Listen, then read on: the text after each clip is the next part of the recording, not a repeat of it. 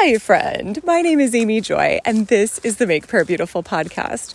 In August of 2020, Bob Perry invited a small group of us to do a 21-day fast. And I was not excited about this, shall we say. I did want to become a fasting intercessor. The first time I ever heard Bob speak, that was the first sentence he said. My name is Bob Perry, and I'm a fasting intercessor. And I thought, that's amazing. But there was a part of saying, what does it mean to do a group fast? Like, what's up with that? 21 days seems like a really long time to go without food. Not very excited about that. And so I so appreciated a couple of things. First of all, Bob said, no, Amy, if you look in the scriptures, there's a lot of group fasts. It happens all the time. Actually, when you look at Esther, she invited her entire community to fast. When we look at, I think it's Jehoshaphat, at one of the Old Testament kings, he was up against the wall with the enemy coming against him, and he and his people all fasted and cried out to the Lord, and the Lord brought about an incredible, shocking victory. And then you think in terms of pagan cultures, you had the king of Nineveh repented over Jonah's one sentence that he delivered very reluctantly. And the entire nation came and in prayer and fasting and sackcloth and ashes repented, and the Lord stayed his hand of judgment, though we know from the book of Nahum that they did eventually fall back to their wicked ways and were wiped out. But we look at the scriptures, and then you think the disciples in the upper room had spent their 10 days and fasting and prayer. Maybe it just says prayer, but so they were group praying. And then you have Paul, before he was sent out, the elders had a time of fasting and prayer to prepare them for their missionary journey. So I had never noticed this before. Somehow I had kind of just not paid any attention to anything communal because I really like doing my own thing, apparently, and the Lord has been working on that for me. But in any case, once he explained this to me, I was like, okay, I could see that a group fast is good. But what about the whole 21 days of not eating? And he said, let's talk about that. There's different kinds of fasts. You're going to be okay.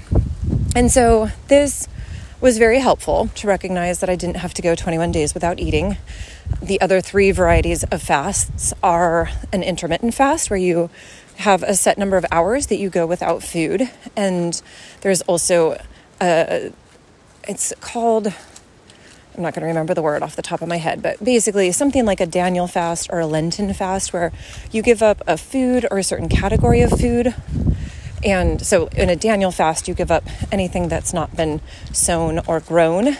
And so basically you go vegan. And then for a Lenten fast, you would give up something like a food item, whether it be soda, or I know chocolate is a really common one, but my dear friend Kim Wilson, who runs Good King Snacking Cacao, is like, none of my other people have to deal with Lenten dips in sales because people are hating on chocolate.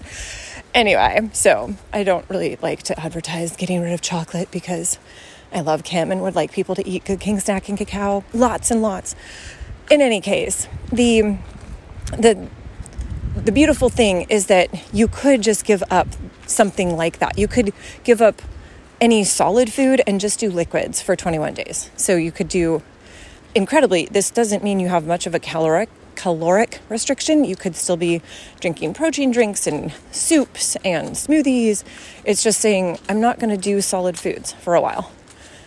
And then there's also a soul fast, where you say, I really need to press into the Lord, that he would give me a shift in my mind or a shift in my time. I'm spending too much time either in mindless entertainment or checking Facebook or anything that is a little bit of a compulsion, to step back and say, nope, not going to do that. I'm going to spend 21 days and reset. So where I normally would maybe go and watch something, instead I'm going to read a book or spend time with my family or walk and pray. So these are the 4 different types of fasts. And I remember now, it's a partial fast, of course, if you give up a food or a food group. Daniel fast would be an example of a partial fast.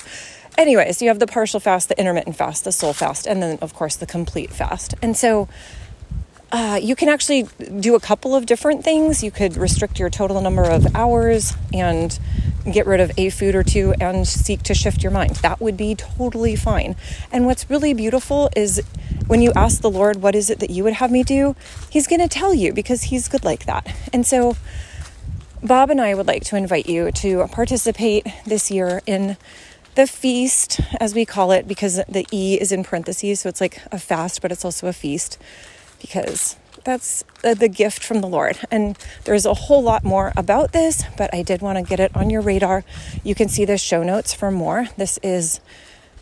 I'm not going to say it's one of our favorite things to do, because fasting is pretty deep spiritual warfare, but from an outcome standpoint, it's absolutely one of our favorite things to do, because it is so powerful. So check the show notes. Lord Jesus, be with us, give us wisdom about how to participate and what it is that you want to do in our lives. We thank you and praise you that you are so good.